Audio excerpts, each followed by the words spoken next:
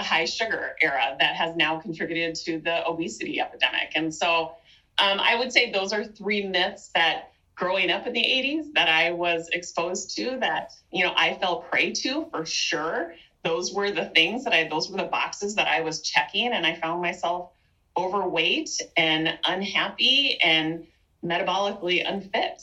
Nice. So I want to ask you specifically, just to kind of put a bow on this, what does a day of eating look like for you? Average day during the week, you're trying to perform well, doing your coaching and whatnot. Like, run us through a day of your food and water intake from basically when you get up, when you go to bed, average day.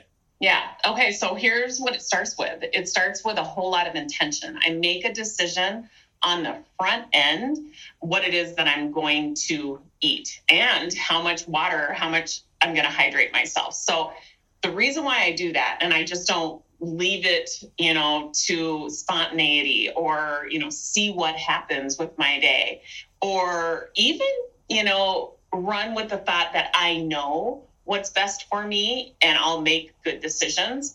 I don't even take that approach. I make a decision on the front end of the day about what it is that I am going to do in regards to my eating. And I would say I have learned to leverage the power of making decisions ahead of time in every area of my life. So it works so well with food that I do it, from a place of what is it that I'm going to be thinking and feeling, so that when I show up on a podcast, I'm ready to go. I'm actually very intentional with the way I think and the feelings that I'm intentionally generating. But to answer your question, so on a daily basis, I prefer not to eat anything until usually around 1:00 in the afternoon, which is interesting because I actually love breakfast type foods. I love eggs. I love bacon.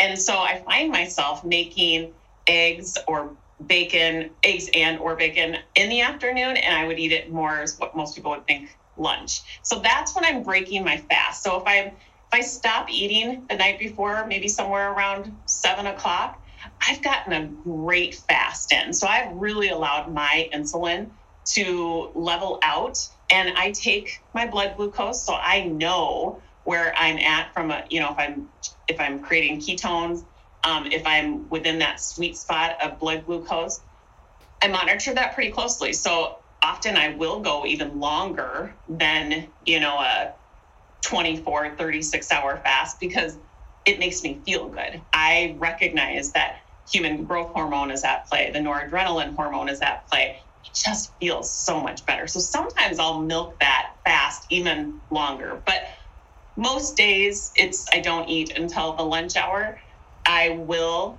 I'm very sustained and satiated just through water, sometimes coffee with a little bit of heavy whipping cream. I don't find myself getting hungry. I have enough fat on my body to sustain those intermittent fasts. And so, the good thing that I try to keep in mind is that if my body needs energy, it's going to tap into the stored fat that I'm carrying for energy because I'm not eating anything to give it the other source. And then I will continue to get in. I really try hard to get in almost a gallon of water a day. So I am very intentional with that. Like, I have a huge water bottle sitting right next to me that when I'm sitting here in front of my computer, it's so convenient. So that is a great tip for anybody. Convenience is everything.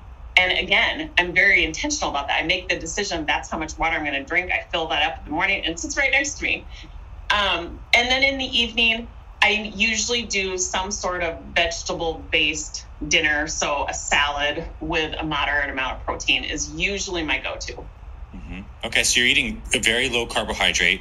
First meal, you're breaking a fast with high fat, high protein nutrition. Happens to be breakfast foods, which are easy to make and they taste good, keep you full. You drink a lot of water throughout the day, sometimes some coffee, but in the morning, you're setting an intention about what you're going to do. So in that period, I think that's a really unique thing you shared.